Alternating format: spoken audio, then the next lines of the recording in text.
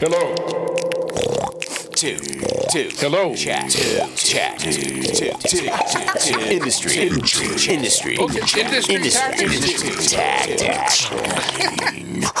Hello and welcome back to Industry Tactics. This a special edition, the audiobook version of Mortadella is Donkey Meat, Tales from an Italian-Canadian Weirdo, as read by me, your loyal host, and today, author.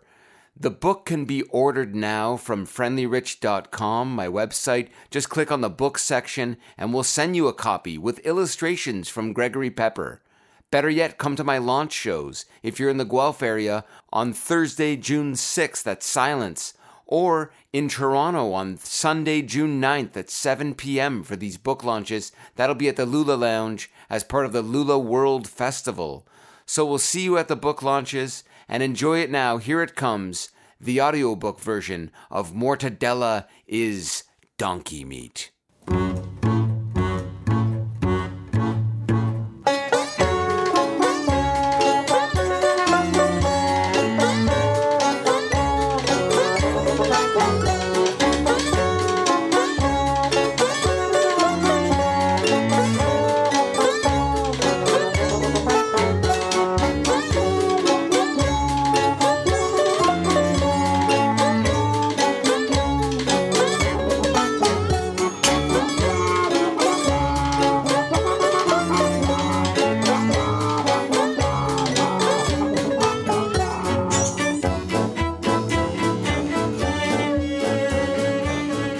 Mortadella is Donkey Meat, Tales from an Italian-Canadian Weirdo by Friendly Rich, edited by Andrew Wilmot, with illustrations that you can't see by Gregory Pepper.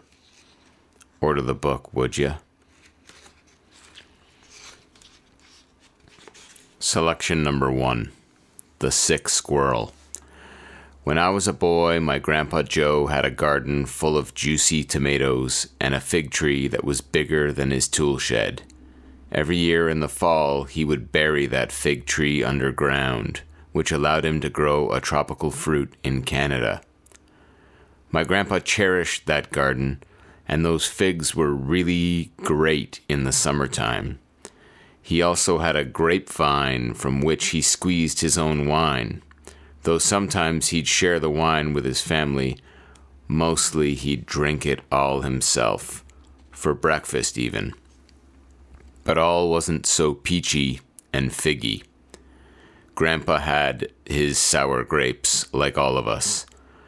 I'll never forget that one summer. Grandpa was struggling with a stubborn squirrel that kept eating his wonderful figs, plums, and grapes. I never saw somebody go into defense mode with quite so much focus and persistence as my Grandpa Joe. He set a trap, placing a barrel full of a week's worth of urine with a blanket on top, rigged with nuts to attract the squirrel. "He's gonna eat my nuts and then drink my piss," said Grandpa. My brother and I were excited. We were hunting a squirrel. In today's world, people might question my grandpa's actions, his right to defend what was his. People in today's world might say, "Your Grandpa Joe was cruel for trying to kill a squirrel.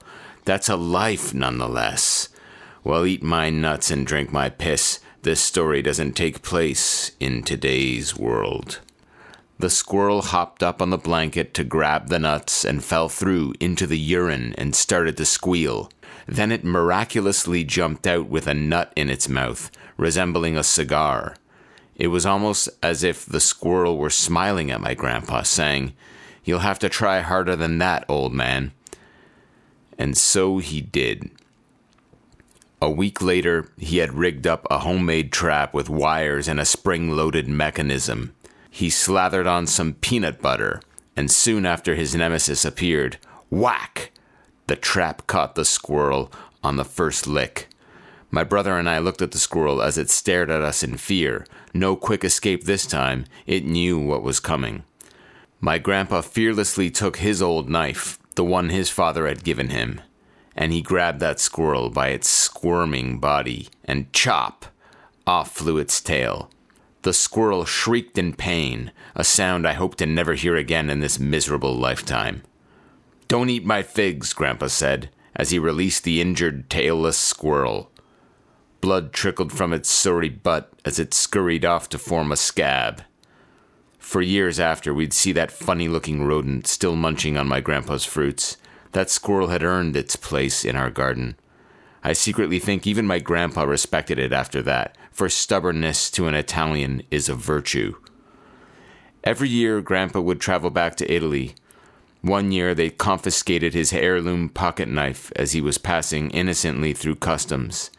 And so, this knife, stained with years of precious blood and story, now sits at the bottom of the acquired stuff bin at Pearson International Airport, void of any killing, peeling, or folklore. There was a reason my grandfather would sit silently at the dinner table, thinking about that knife with every angry cut. Selection number 2. Don't trust nobody. Don't trust nobody. Not your ma, not your pa. Don't trust nobody. Not your sis, not even your bra. Not your dirty old priest. Don't you even trust me.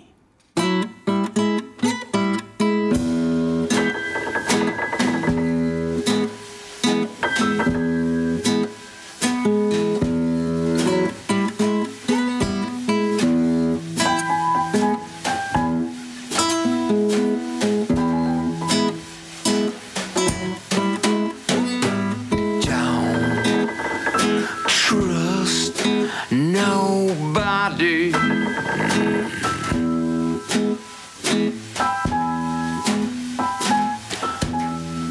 Not your mom.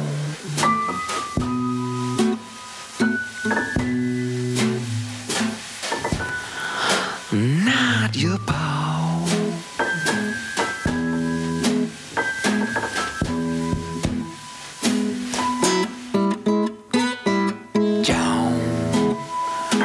Trust nobody.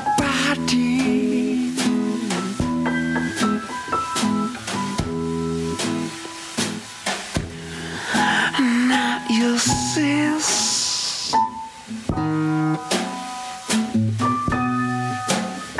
Not even your bro.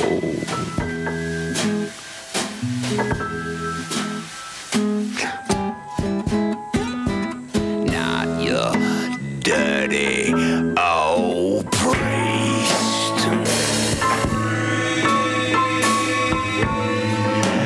Don't you even trust me?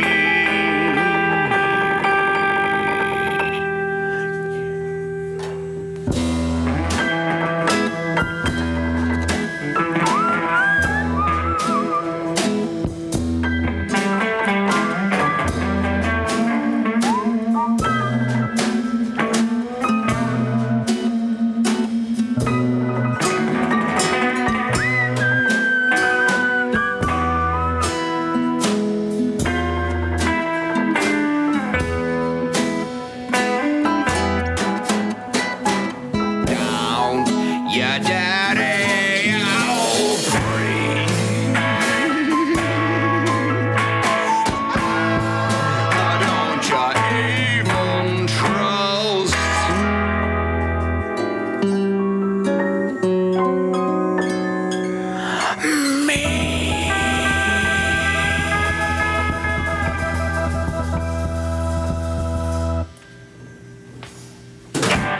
Selection number 3.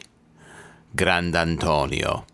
Every summer while growing up, we'd visit my mother's family in Montreal. On a sticky August night in the mid-'80s, after watching Die Hard in the theater, we were walking along Rue Sainte-Catherine and saw him, a giant man, with gray teeth and dusty skin. He was sitting on the street corner on a piece of cardboard, and even while sitting, he still towered over us. He was chanting something about rocks and bowling balls and bastards and French cuisine. As we crossed the street, my aunt said to my mom, "Do you know who that was?" It was Grand'Antonio, the famous Montreal strongman, known for pulling cars with his teeth. Guess we saw him past his prime, barking on the street corner and missing quite a few teeth. Selection number 4, Ode to Tsialawara. I have an aunt in Montreal who is not from this planet.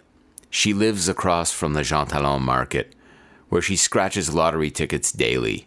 The gray dust from the scratchers make it into her nightly spaghetti sauce.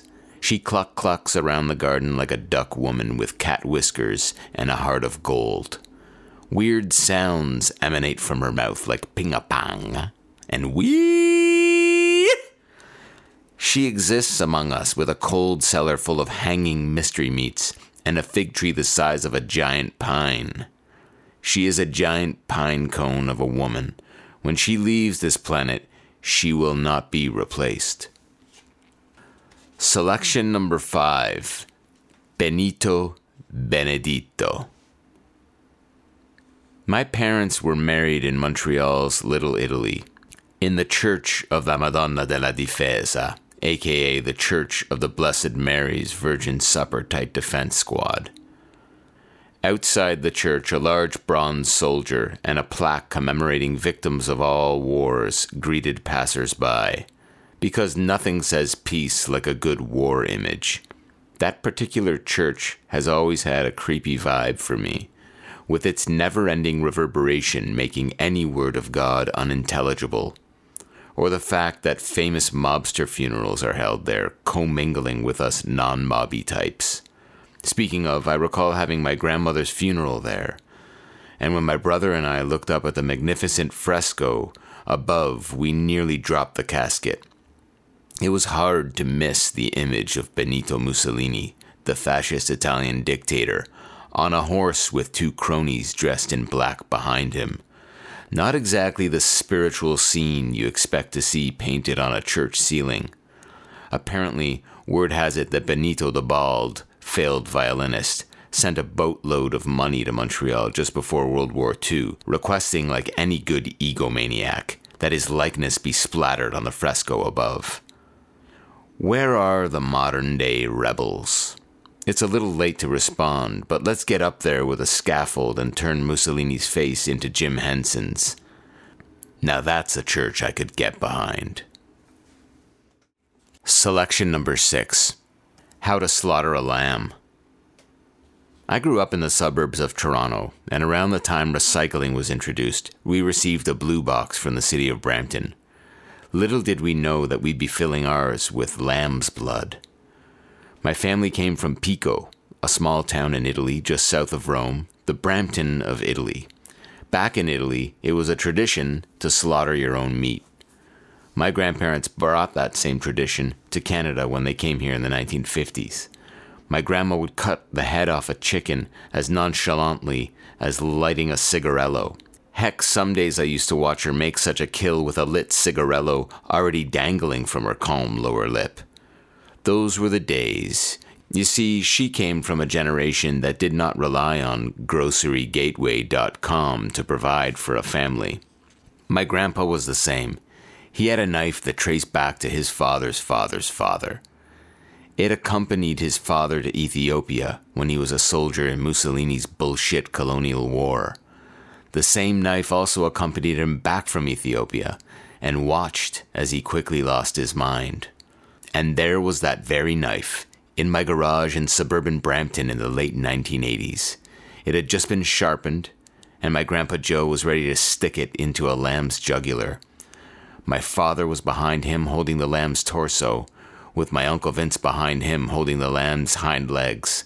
My brother and I stood behind all of them to watch the lamb take its last shit. We were lined up tallest to shortest, like Russian dolls, generations of lamb slaughterers, all eager to get on with the kill.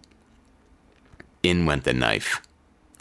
As they held the lamb's head over the blue recycling box, it baaed its last baa, filtered through the phlegmatic sounds of blood passing through its throat. Blood was everywhere. The lamb shook like hell, and 1,000 shit pellets rifled out of its ass.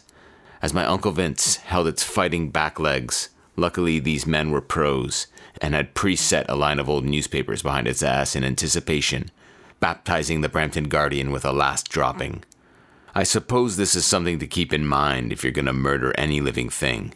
It will probably shit itself, and you should plan ahead.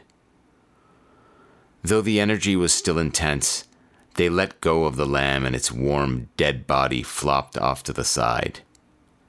Then came the real fun. My dad took my bicycle pump and inserted it into the lamb's leg, right above the hoof. He pumped the lamb up, and it was noticeably bloated, then grabbed my hockey stick and began to tap it all over. Suburban love taps. Finally, he removed the bike pump, and the corpse deflated.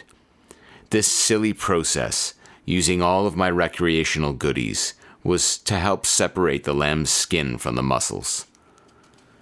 My grandpa took it from there and began using his magic knife to skin the animal. I remember the smell of game and blood, the smoothness of its skin, the warmth in its fresh, dead body. The images were pretty grotesque to a kid who hadn't seen that sort of stuff before, but in retrospect, I'm really thankful I got to experience the entire process. Then they laid the lamb's pelt out flat on the floor and cut into its body, attempting to remove the stomach first. And no matter what you do, you must ensure that you don't pierce the lamb's stomach, otherwise it will smell like a football stadium's worth of farts. One year when we slaughtered our Easter lamb in Uncle Joe's garage, he accidentally placed the stomach down too casually, and it split like an egg yolk. It took them months to wash away that smell. An hour later, my grandma Sandy brought the lamb's balls in on a dish covered in tomato sauce, offering my grandpa the freshest of delicacies. He declined. Selection number 7, my great-grandpa. My great-grandpa came back from Ethiopia, smelling like a pure dystopia. He was short a full deck. My great-grandpa sleeping in the cold cellar. He was such a weird fella. He was short a full deck. He lost his mind just in time for the Hitler-Mussolini crusade. My great-grandpa came back from Addis Ababa. He was blabbing like a foolish baby with nothing to say. He lost his mind just in time for the Hitler-Mussolini crusade. He sang Yippa Yippa Beam Bam Boom.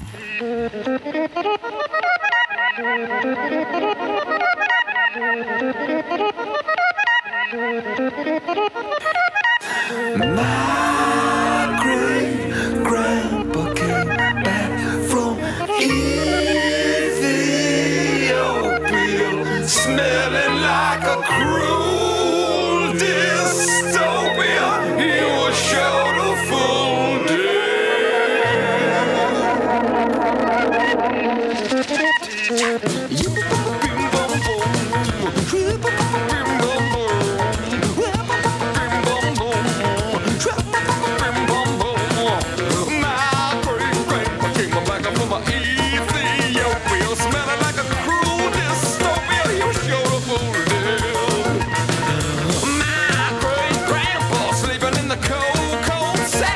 such a weird fella. He was short of all day.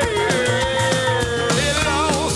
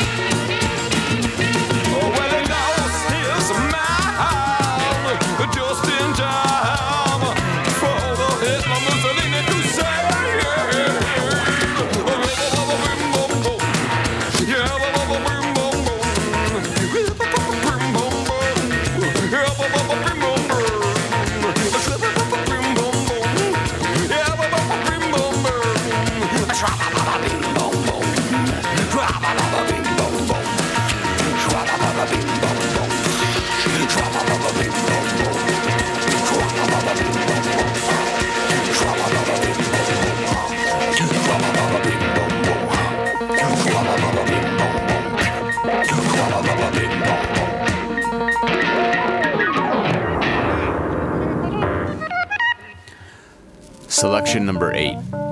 The Family Tree. My grandpa Joe lived in a small Italian town named Pico. Like Joe Verdi was to music, my grandpa Joe was renowned for the horticultural art of tree grafting. Tree grafting is when you successfully attach a branch from one tree onto another. For my grandpa, it began as a hobby. When he was 12 years old, he grafted a lemon onto the ancient olive tree in the front yard. That tree would soon become his colorful masterpiece. Each year, he would graft a new fruit branch onto the family tree. Soon the drab green olives were sprouting beside branches of juicy lemons, oranges, grapes, and figs. Grandpa was fascinated by the idea of attaching one form of life onto another and watching them grow together in harmony. The neighbors all loved the wonderful sights and smells of our growing tree. They would often come by to pick fresh fruit from Grandpa's tree. My Grandpa Joe would not stop evolving his grafting talent. By the time he was 30 years old, he became obsessed with grafting different life forms to the tree. He began experimenting with Rico, the family dog. In 1914, Rico was successfully grafted to the tree, and my grandfather was one of the proudest men in Pico. He would walk the streets, smoking his pipe, telling all of the neighbors to visit his tree, as they would surely be surprised. The wonderful sights and smells of the tree were now accompanied by the sounds of our yappy old dog. Nobody could believe that my Grandpa Joe had changed the laws of modern science. "What will you graft next, Giuseppe?" asked his proud wife Santina. Grandpa had not thought about it too much as he joked, "Sandy, perhaps I will graft you to the tree." Shortly after, my grandfather had successfully grafted his own wife to the masterpiece.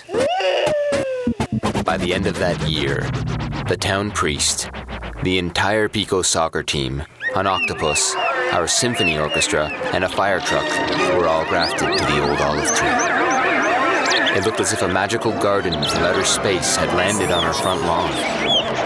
When the entire tree was buzzing and hollering, it sounded as though all of New York City had been grafted to it.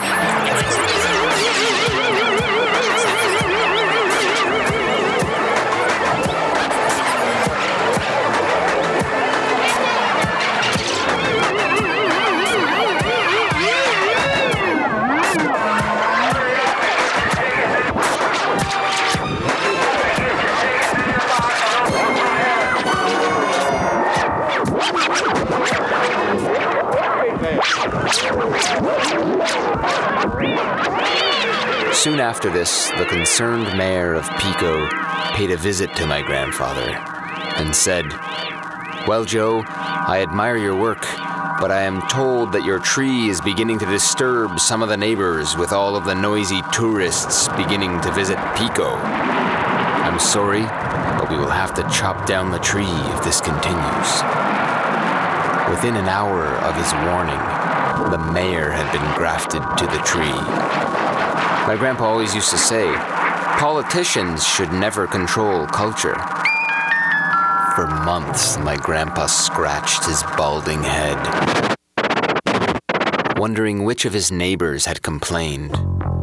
Was it Percy Crescenzo, the lonely old man who stayed at home, ironing his shirts all day? Was it Flavio Rosa, the Pico real estate agent, who so desperately wanted to sell our famous property? Or was it Signor Stronzo, the town chef, who was probably jealous of our tree's fresh produce? Somebody had it in for my grandpa, as he wrote a letter to his wife, who had grown so high into the tree that he could barely see her anymore. "Dear Sandy, life is good down here on the ground. My work has never been more fulfilling than now. I miss you very much, and I'm planning to visit you very soon for a picnic in the sky. Your loving husband, Joe." Just then, he sealed the letter and gave it to his pet monkey Pepe to personally deliver to his wife, high in the branches of his famous tree. One morning in August 1921, the grafted roosters woke up the entire tree as usual. Soon after, my grandpa woke up too, and smoked his pipe like any other morning. Except that fateful morn, there was a foreign sound emanating from the tree. It was the horrible roar of a chainsaw. My grandpa rushed outside to find a tree removal company hacking at his tree. The main stump was half cut by the time my grandpa could try and stop them. Big Foam Tree Removal, Inc. had sent their largest bulldozer to kill our family tree. Flavio Rosa, the evil real estate man, was standing nearby with a grin on his face.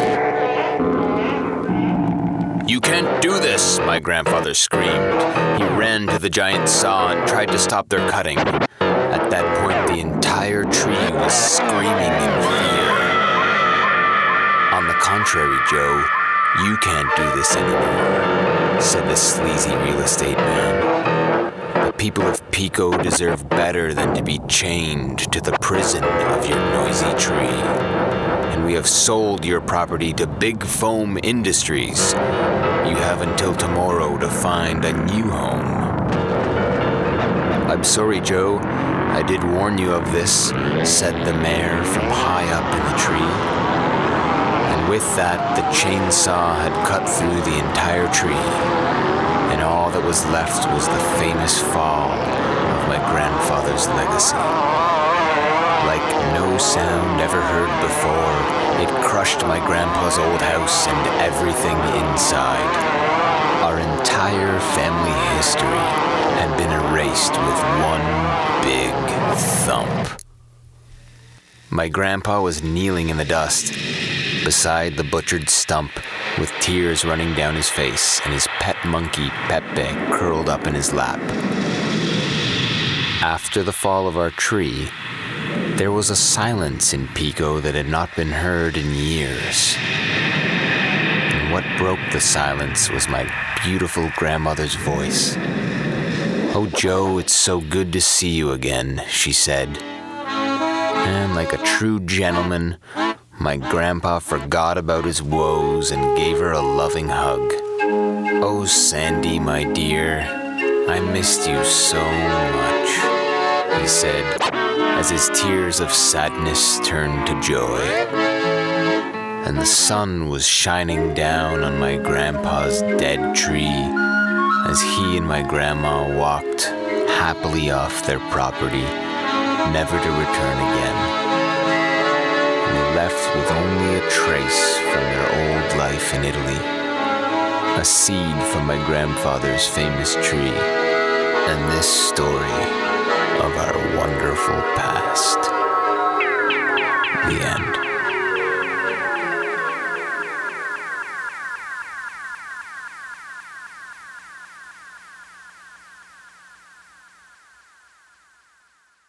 Selection number 9, a eulogy for Uncle Vince. My Uncle Vince died too young in 2008, but he lived life to his fullest. Vincent Marcella stood as a giant among us. I cannot think of a more original character. He provided a model of rebellion that I subscribed to. He lived on the fringes of society. From the house he built with Aunt Wendy in Caledon East, to his final project, the house he fixed up remarkably in a month and a half with Maureen in Port Credit. It's always as if he was showing off how bloody talented he was. In the 80s, Vince spent a good chunk of time running a pioneering business, Northern Innovations, which made biodegradable weed blockers called the Weed Collar. Arguably 20 years ahead of its time. He did all this while staying at home playing Mr. Mom and tending to his finest creation of all, Alexandria, his wonderful daughter. Vince oozed energy, creativity, and romanticism. He wanted too much from life, and he got it, for cheap. Vince knew that he was a genius. He wasn't humble at all. He'd tell you how great he was. The thing is, deep down we all knew he was a genius too, which is why we'll miss him like no other. I figured out quite early in life that Vince was special.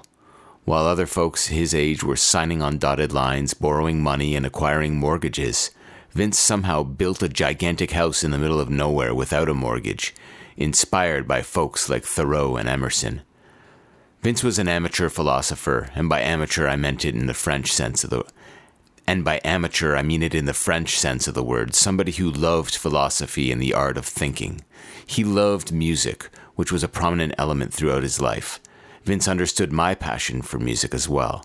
We shared many interests, one of them being the work of Giuseppe Verdi, or as we jokingly call him, Joe Green. I faked it when he'd go on about Bocelli, but hey, I'm sure he did his amount of faking whenever he came to see me perform in a wedding dress at one of the many downtown dives he would illuminate with his presence. Uncle Vince loved a good laugh and loved a good story. I've never felt a deeper sorrow than I did losing him suddenly. This is real life, and he would have wanted his rich story to end with the high drama that it did. I assure you all that if Vince had survived the last punch that took his life, he would have shrugged it off and merely accepted it as part of his story.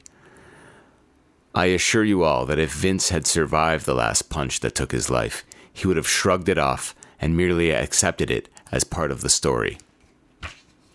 The last time I saw Vince, he assured me, with the confidence that only age brings, that life is full of peaks and valleys, like a great piece of music, or one of the many stories he was known to embellish.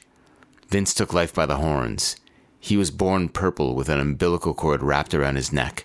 From then on, we all should have guessed that he was a true gift from above, a special man we were all blessed to have served time with. Vince and I resonated with each other and loved one another like old friends. I'm sad on so many levels to have to deal with losing Vince. I'll never get another sack of potatoes from him at Christmas time.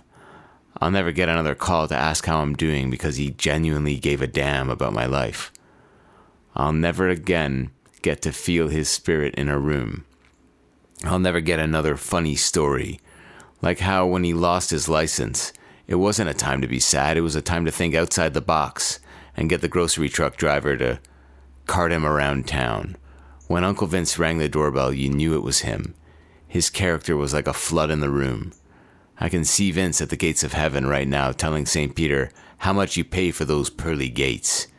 You know I got a better gate for you, one I got on special from Johnny Sartoletti.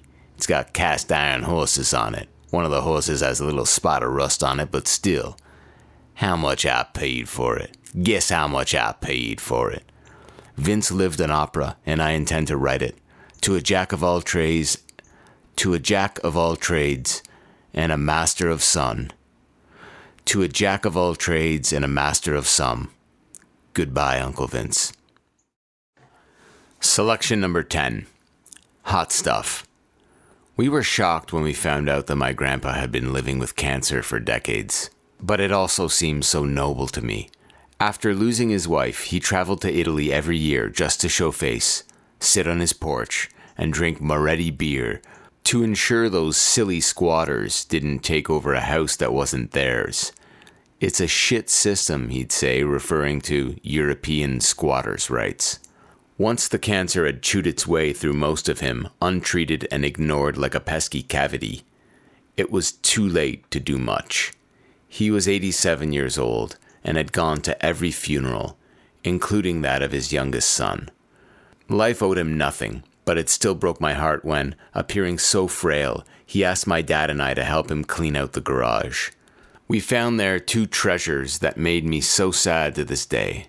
One was a plastic bag with a homemade soap his dear wife had made him 20 years ago, from the good stuff, pig fat. The other was a small jar of hot pepper seeds from his garden. My grandpa, like most Italian men, was into burning his insides and forgetting his name with the stimulant known as the hot pepper. The look on his face when he knew that the game was over.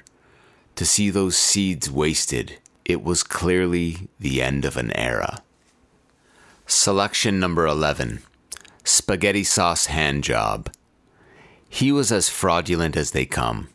A guy who claimed he could bleed spaghetti sauce from the holes in his hands. And my mommy told me not to poke fun at Jesus Christ because it was sacrilegious. How was he getting away with it? This guy was the Jim Jones of Catholicism. Women got excited by his wet holes of blasphemy. The first time I caught wind of Padre Pio, I was 8 years old, standing in the front row at the funeral home for my mother's dead father. I had the foreign taste of makeup on my lips, as I'd just been forced to kiss his cold, dead forehead. I sat there trying not to look at the corpse, trying not to think of how final it all is. Here's a guy you knew forever, lying in a box, now lifeless for eternity. The time before birth is the time after death. I focused on the prayer card they gave each of us upon entry. The image of a bearded fraudster with spaghetti sauce oozing from each handhole. It wasn't Jesus. Did he have a lost cousin? Indeed. According to the stats on his prayer card, it seemed like he just died in 1968. On the back it read, "Your grandfather is with me now. I'm rubbing his dead, bald forehead with my spaghetti sauce hands to give him comfort at the time of his death. This his final sacrament. I am here to console him, as Jesus was busy, and I'm taking his overflow. Your time will come sooner than you think, kid. Take life by the chestnuts and make something of yourself. Your pal, Padre Pio.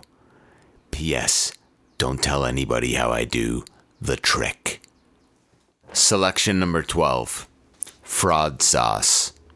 When I was a kid, there was a show on television called Paolo's Kitchen Express. The chef Paolo would cook up some pretty basic meals, singing opera and sipping vino between the steps of each recipe. His show was pretty dull, all things considered. From the faded color and the way it was shot to his dishes and his singing voice, the whole show encapsulated those dull days growing up. Still, the dude was on TV, which was pretty cool to me as a kid. Years later, Paolo ended up working at a restaurant in my hometown. Between pasta meals, Paolo poked his big nose in from the kitchen. With his tall red chef's hat, Paolo reminded me of the Pope. Eventually, the rock star chef came and sat at our table. He gave my mom a rose. It was classy. My brother and I fawned over his television fame, and he said, "I am just like your father." But my father wasn't famous for swilling wine and gussying up iceberg lettuce on television for decades. A few years later, we heard that Paolo got caught recycling half-eaten soup back into the pot. Then he got caught sleeping in the kitchen overnight with a bottle to keep him company.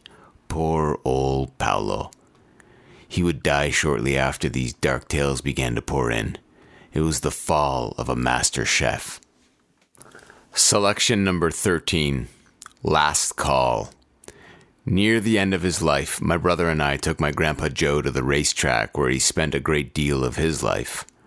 Certainly more hours were spent at the track than in church or even working. We knew that we wouldn't have much more time with this unique old man in our lives.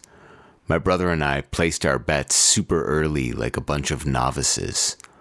Old broken men were everywhere. The first race went by and my grandpa didn't even bet on it. He was busy scoping out a race in Australia on one of the TVs. A man yelled at the top of his lungs, "Ride it out, JJ! Slap that ass!" While another man countered, "Shut the fuck up!" It continued, "Ride it out, JJ! Shut the fuck up!" And so on. We all chuckled at this highly entertaining public display of misery, PDM. I always loved those Bukowski poems that were set at the racetrack. For this, I have always had a soft spot for my grandpa's love of the track. He would always tell me with a cynical kind of love, "Don't trust nobody, not even me." He'd seen so many people get burned over the years. He went to place a bet, but took so long to walk to the wicket he missed his chance. Reminded me of that old Rush lyric, "The point of the journey is not to arrive." The day before he died, my grandpa and I had a shot of whiskey, and I'll bring that memory with me to my grave. He could barely down it because the cancer had eaten him away to nothing, but he sipped it in spirit, a stoic man to the end. A few years later, I drove his abandoned Chevy Malibu into the city.